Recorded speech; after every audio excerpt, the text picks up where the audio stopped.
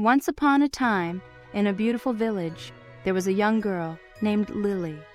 She had a green thumb and loved tending to her garden.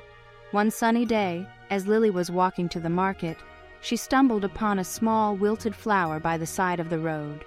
She scooped it up gently and placed it in her basket. Lily spent the next few weeks nursing the flower back to health. She watered it, gave it sunlight, and spoke to it with gentle words of encouragement.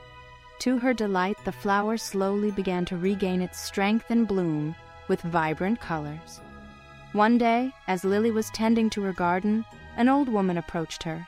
The woman, hunched over with age and carrying a heavy load, looked tired and hungry. Without hesitating, Lily invited her to sit down and offered her some food and water. The old woman, grateful for Lily's kindness, revealed that she was actually a powerful fairy in disguise. She had been watching Lily from afar and was impressed by her unwavering commitment to doing what was right. As a token of her gratitude, the fairy wanted to grant Lily a wish. Lily thought about it for a moment.